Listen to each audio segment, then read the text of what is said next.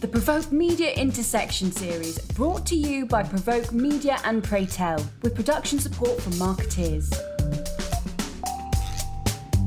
Welcome to Intersection. This is a video and podcast series that Provoke Media has embarked on in partnership with Pray Tell, in which we invite guests to have an open conversation about the ways creativity, media, technology, and intersect with DE&I, diversity, equity, and inclusion, to ultimately transform behavior and norms. I'm Arthi Shah. I'm executive editor at Provoke, and I'm the host for this series. This is the third video in this series. Part one featured University of Texas professor and author Craig Watkins, and part two featured ACLU CCO Becky Edwards. And we'll link to both of those fantastic conversations in the show notes. But today we have with us Maeve DuVally, who is Managing Director of Corporate Communications at Goldman Sachs. Last year, the New York Times profiled Maeve in a feature called Being Transgender at Goldman Sachs. And we'll talk a little bit about her journey and also how organizations can kind of enable employees to sort of bring their whole selves to work. We also have Maggie Lee from Pray Tell, who leads the firm's LGBTQ plus ERG group and is their senior creative producer. So welcome to the show, Maeve and Maggie. Thank you very much for having me, Artie. Yeah, I'll try and get into my story a little bit in a condensed way. For most of my life, I had no idea that I was transgender. In retrospect, there were some signs. I didn't really like anything masculine about myself. But in October of 2018, almost exactly 2 years ago, I had this sudden realization that I was transgender. And it really resonated in me, and I stress tested, and it was kind of such a sudden and shocking realization. But it just continued to grow upon me over time, and I knew I was transgender, that I had wanted to be a woman all my life, and I set out on my course to transition. Almost immediately, I felt comfortable being open about being transgender in my personal life, but for whatever reason at work, I was not comfortable. So there was this period of about 6, 7, 8 months where I would come to work dressed in a suit, and I would be Michael, and then I would change into women's clothing on the way out of work, and I would become Maeve. And I think at the start of this, I found this kind of exhilarating, but over time, just the whole pressure of having two separate selves really began to bother me. And at the beginning of 2019, I approached our human resources department at Goldman Sachs and said I wanted to come out, and I came out at the beginning of summer last year. I've had a great experience since then. I've been well received at work. I've been well received by my friends outside of work. I find New York City a very accepting place, and you know, I just continue on my journey of transition. Mm-hmm. So, I mean, again, I know that was a very condensed version, and in the show notes we'll link to the full New York Times profile for those that haven't read it yet. So, a few things that I would want to start with, and that's, you know, what gave you the confidence at Goldman to come out? Like, what? I mean, I know from the New York Times piece that there were a few other employees that had done so previously and had transitioned at work. Was it just sort of seeing the precedent, or were there other cultural elements that sort of made you feel like this would be a safe place to do that? Sure. The immediate event that spurred my decision, I have to come out now, was a transgender panel that happened at Goldman Sachs for Goldman Sachs employees, and one of the members of the panel was an out transgender woman, and we had two external people in, and they just talked about transgender issues in the workplace. And I decided while I was watching that panel that I wanted to come out.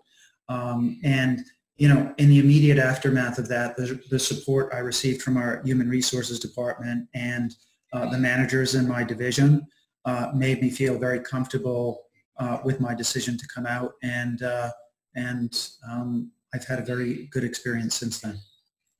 So if there's either agency leaders or corporate communications leaders that are listening to this right now, what advice would you give them around sort of creating a culture either on their teams or within their organizations so that people do feel safe and comfortable sort of, coming out and, and being their true selves? Yeah, so I talked, before I came out, I talked individually with people in my group. So I gave them the opportunity to ask me any questions that they had and gave them an opportunity to educate themselves. On the day I came out, my manager sent out a big long message, including, we have an initiative at Goldman Sachs to give everybody the opportunity to identify themselves using their own pronouns internally and externally. So that was attached to my announcement. So there was a lot of education that went into this, and we spent a lot of time being thoughtful about who we had to tell beforehand, because obviously my name's changing on a certain date, my appearance is changing on a certain date. So we gave a lot of people, including reporters, because I work in corporate communications. Obviously, the reporter community is an important constituency for me. So we had to tell reporters, and that's why we kind of knew that somebody might want to write a story about it. We didn't know who would want to write a story about it. And quite frankly, I was glad the New York Times did, because they did a very tasteful treatment of the subject, I thought.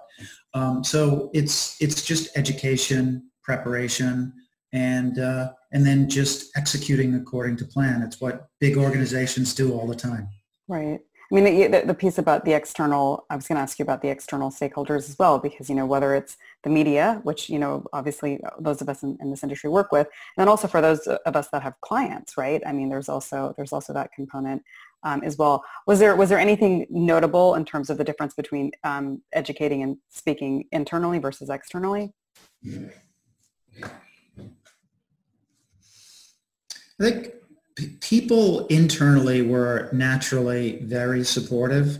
Most of the reporters I told ahead of time were reporters I have a pretty close relationship with, so they were very supportive too. I think externally people didn't really know how Goldman Sachs was going to encourage or support me, so there were a lot of questions from reporters about that. Mm-hmm. So, I guess before I go to my next question, I was going to ask, is there anything that didn't go so well, or that, if you could do it over again, that you would do differently, or that you would have, folks, stay within Goldman or even outside of Goldman do differently? Well, the only thing I would have done differently is I would have come out earlier, because until I came out at work, I didn't realize the psychological toll not being out had on me. So I don't really second guess myself, because it was only a period of 7 or 8 months, but I wish I would have come out at work earlier. Mm-hmm. Yeah. So, I mean, Goldman has been supportive, both, it sounds like, from an emotional perspective, but even from a financial perspective, it sounds like they, this the way that their health insurance and stuff is structured. It sounds like there's quite a bit of support for folks, especially as they go through this transition. What would you say to organizations that maybe don't have the resources that a Goldman has in terms of what they can do, even with sort of leaner, whether it's leaner budgets or leaner, whatever access they have to resources, that what is it that they can do? Sure, I might broaden that question a little bit, reframe it a little bit. Yeah, I had gender affirmation surgery 3 months ago, and it was pretty much fully covered by our health insurance. And I had very generous medical leave. I was able to, the doctor recommended that I take 3 months off, and Goldman granted that without, they just did it.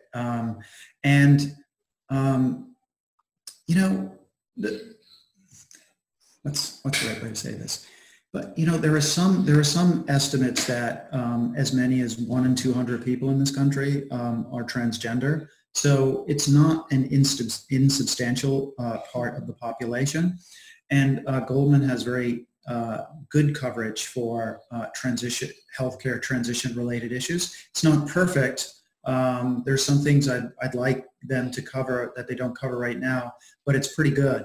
And if you look at Medicaid in most states covers some of these basic surgeries that transgender people are having. And these aren't just surgeries for surgery's sake. These are surgeries that that fix something that fundamentally bothers a person and makes them feel better about themselves and makes them feel more like their authentic self. So it's very, very important. So, I think we're moving in a direction where more and more places are covering these types of surgeries. And I think it's essential for anybody who wants to have this surgery to have the ability to have this surgery covered. And, I'm keenly aware that I work for a big organization, and I feel very privileged that I've had this ability to get this really great medical coverage from Goldman Sachs. And I would, if I have a chance, I would lobby for every place to cover these types of transition-related issues. Mm-hmm. I think from sorry. Oh, no, go ahead, Maggie. Go ahead. From being in a smaller company, I think something that we probably have witnessed over the past 6 years it's been the fast growth of the company, is that a lot of the time you're having to, instead of getting ahead on some of the more costly things, you might have to wait until the one person at the agency raises their hand and says, I need this, or something, whether that's,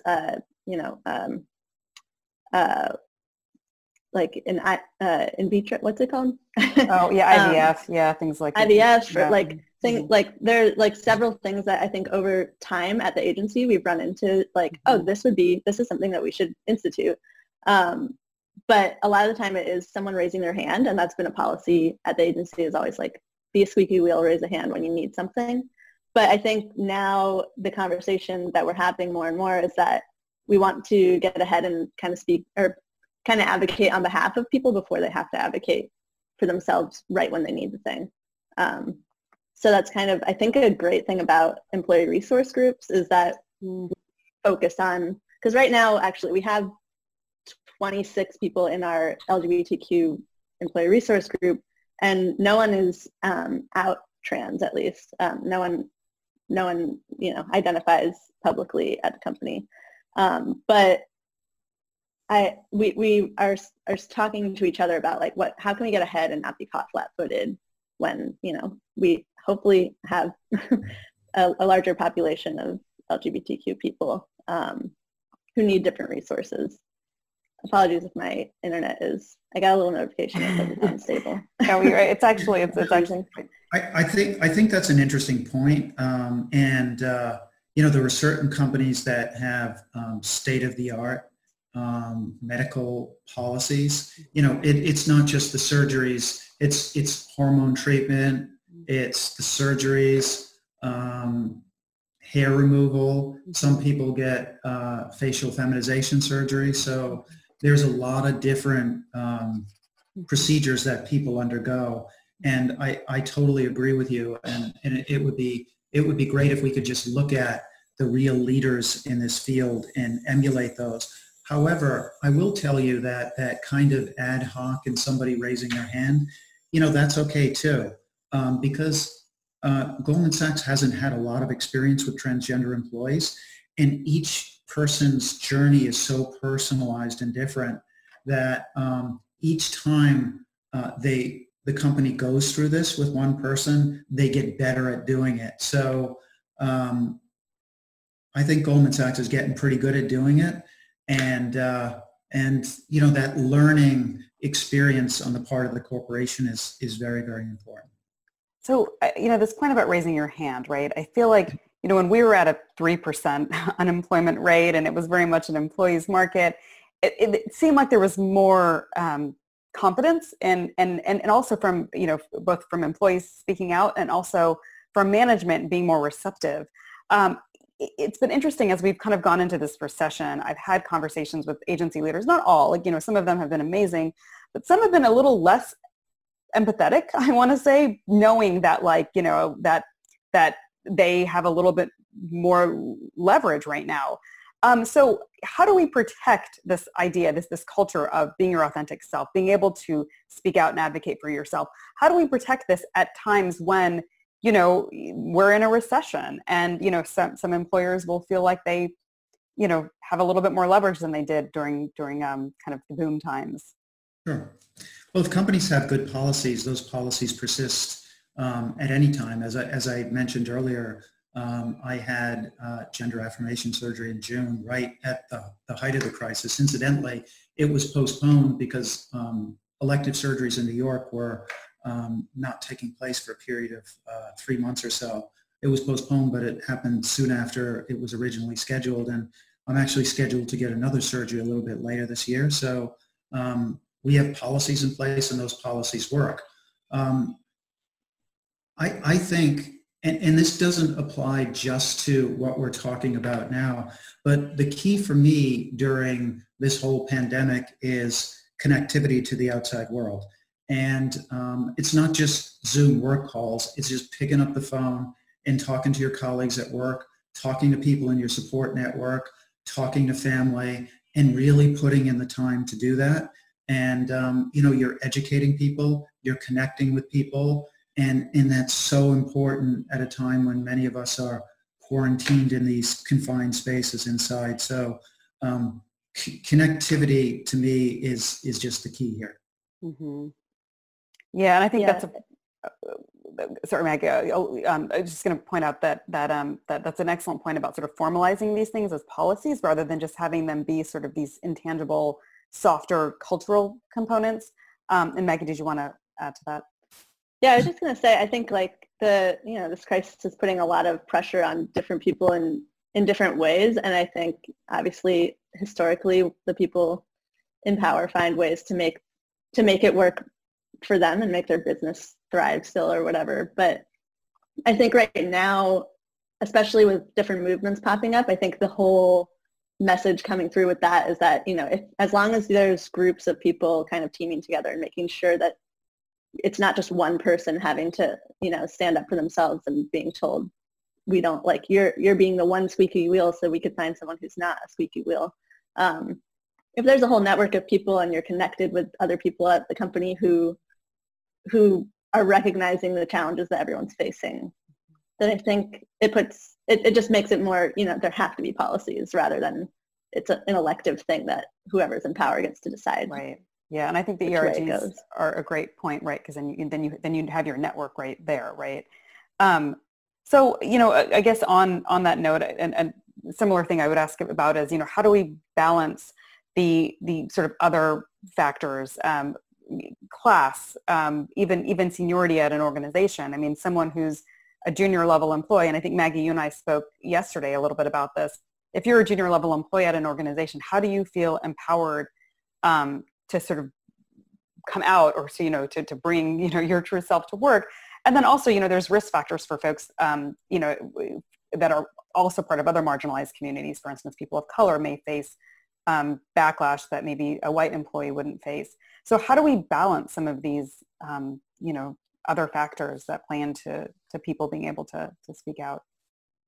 Yeah, first of all, I want to acknowledge that I was very fortunate to be in the position I'm in. I've been at Goldman Sachs for a very long time.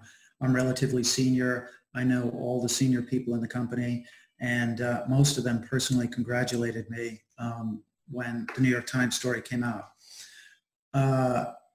But, you know, I'll tell you, we have some very young transgender people at Goldman Sachs, and they've reached out to me all the time and ask me for advice. So just getting people who've been through this before and are more senior than you to mentor you on the process. And I never tell, you know, everybody's journey is different. I never tell anybody what to do. I share my experience, I answer questions, and I try to educate them on the environment at Goldman Sachs, and then they can make an informed decision, hopefully by talking to other people besides me. So that's very important. You reminded me when you talked about people of color. it was very interesting this year because during Pride Month, it was a very different type of Pride Month for a couple of reasons. One, we couldn't really go out and celebrate. The Pride Parade in New York City is just crazy. It's just a really, really good time. But we couldn't do that this year. And then the other factor is the whole Black Lives Matters movement was going on. So, realizing the privileged background I come from, I spent a lot of time this year trying to educate myself about some of the people of color who were leaders in the early transgender movement. So that intersection of Black Lives Matters and Pride was just very, very interesting this year, and it was very, very educational, and that was very new, and that was all happening during the pandemic. So, really good things can still happen, even though this isn't really the greatest time for mankind. Yeah. I think, Maeve, the way that you've been so public and open to your coworkers and to just beyond Goldman has been probably something that's allowed other people at Goldman to be like, okay, here's, the ceiling of how much I can be my authentic self too, or not even the ceiling, because you're still there, you're still pushing for things. And I think that is something that probably like, a 22-year-old entry-level employee at any workplace, if they see other people at the workplace, especially senior level people, being public about their identity and their authentic self, then that's just a powerful thing. I think that was something for me, at least. I was at Pray Tell for 4 years before I came out, and I don't even know how it took me that long there because there are so many other queer people at the agency that are just so authentically themselves. When I came out, I knew I would have a network every day when I came to work who would kind of teach me the ways.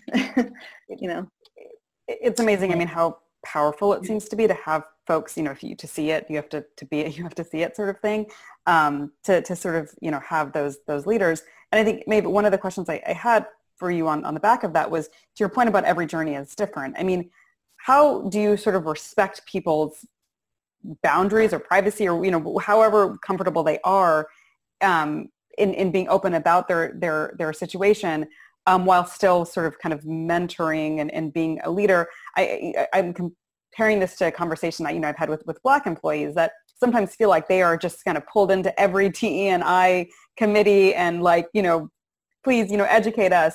And some of them are comfortable in that position and others are not. And so, right. What advice would you give on sort of, being a role model, but also sort of meeting people where they're at? So that's a very good question.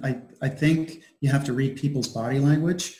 You have to always ask permission if you're going to do anything, because you just don't know sometimes how private a person wants to be. I have a fairly extensive network of transgender friends and colleagues across the country, and I'm often making introductions between people that I think can help each other.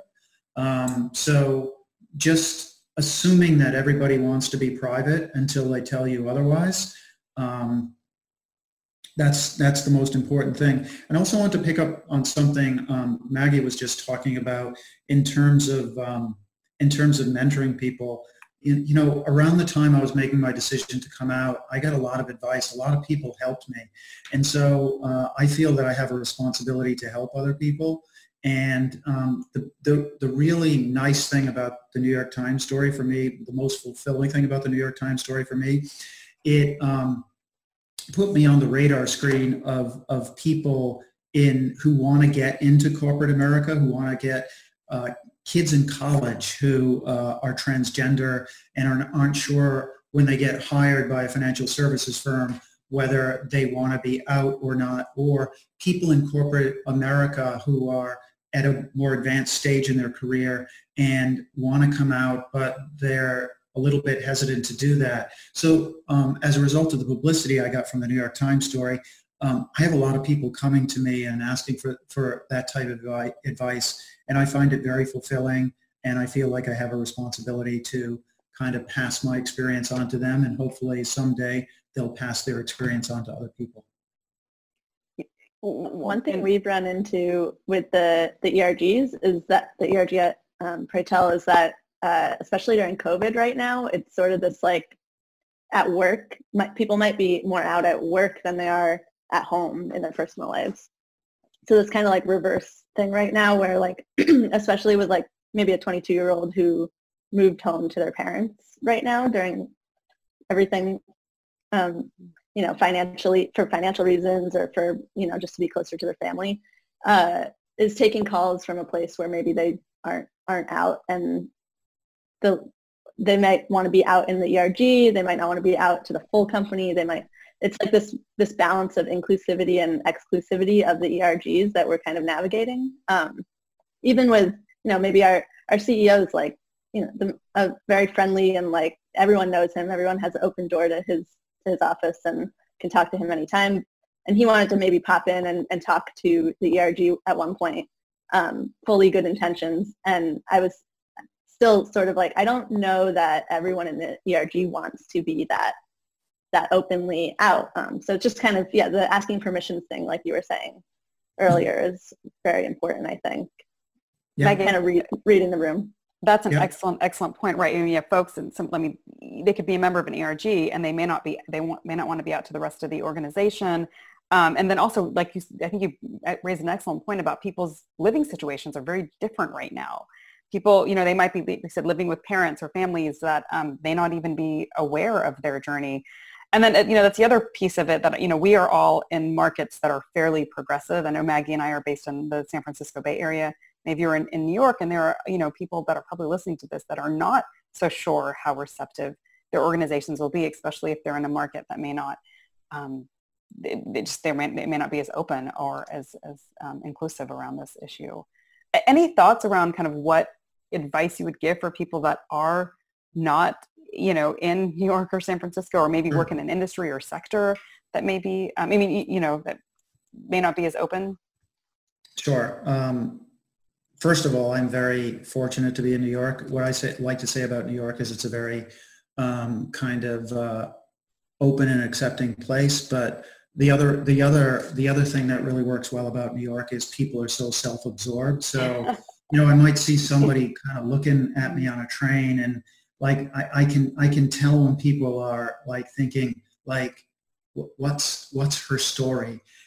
But you know, you'll only get that look for 30 seconds or so, and then someone in New York will go back to doing whatever they were doing in the first place. But you know, your point is well taken, and I think in places where being openly transgender may not be as accepted by society as it is in a place like San Francisco or New York, I think people just have to just tread more cautiously. You know, take more time, be more thoughtful, get more advice. And I have people who are in contact with me who are in places in the South where they're a little bit concerned, but I also know people in some of those places who are completely out. So it's not like you can't do it, you just have to be thoughtful about the way you do it. So one last question that I have is, you know, what's next? Like, so what would you like to see happen around this movement, both, you know, both on a bigger social level, and then also sort of, you know, at organizations, like what, you know, you know, I mean, obviously not all organizations are in the same place as Goldman is, but like even at Goldman, like what would be the next step here? Organizationally, and then what would you like to see happen like on a society level? Yeah, at Goldman, I think the goal is simple. Anyone who's transgender and is thinking of coming out, we'd like the environment to be such that they feel comfortable coming out. And I have to believe, knowing what I know about how many people are out right now, and you know, those numbers that I gave you, the percentage of the population that's likely transgender, that there are people at Goldman Sachs who are transgender who aren't comfortable being out. And I would like them to feel comfortable going out. So anything we can do to make that happen, that's what I'd like to see. I'd like to see, from a societal basis. I'd like to see all the physical attributes that most transgender people want to go through, the surgeries, hormones. I'd like it to be medically available. I think our society is moving in the right direction in terms of acceptance of transgender people, but we're certainly not there yet, and there are regional differences across the country. So I think it's important for people like me who've been very fortunate to come out where we are, to lend a voice to it and actually get involved in organizations that can make that happen.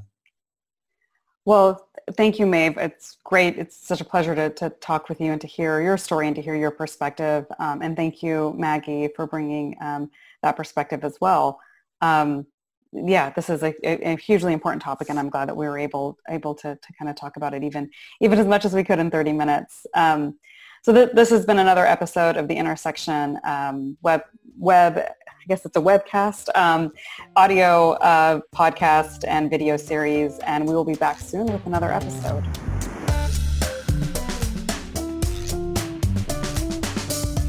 Thank you for listening to the Provoke Media Intersection series, brought to you by Provoke Media and Pray Tell, with production support from Marketeers.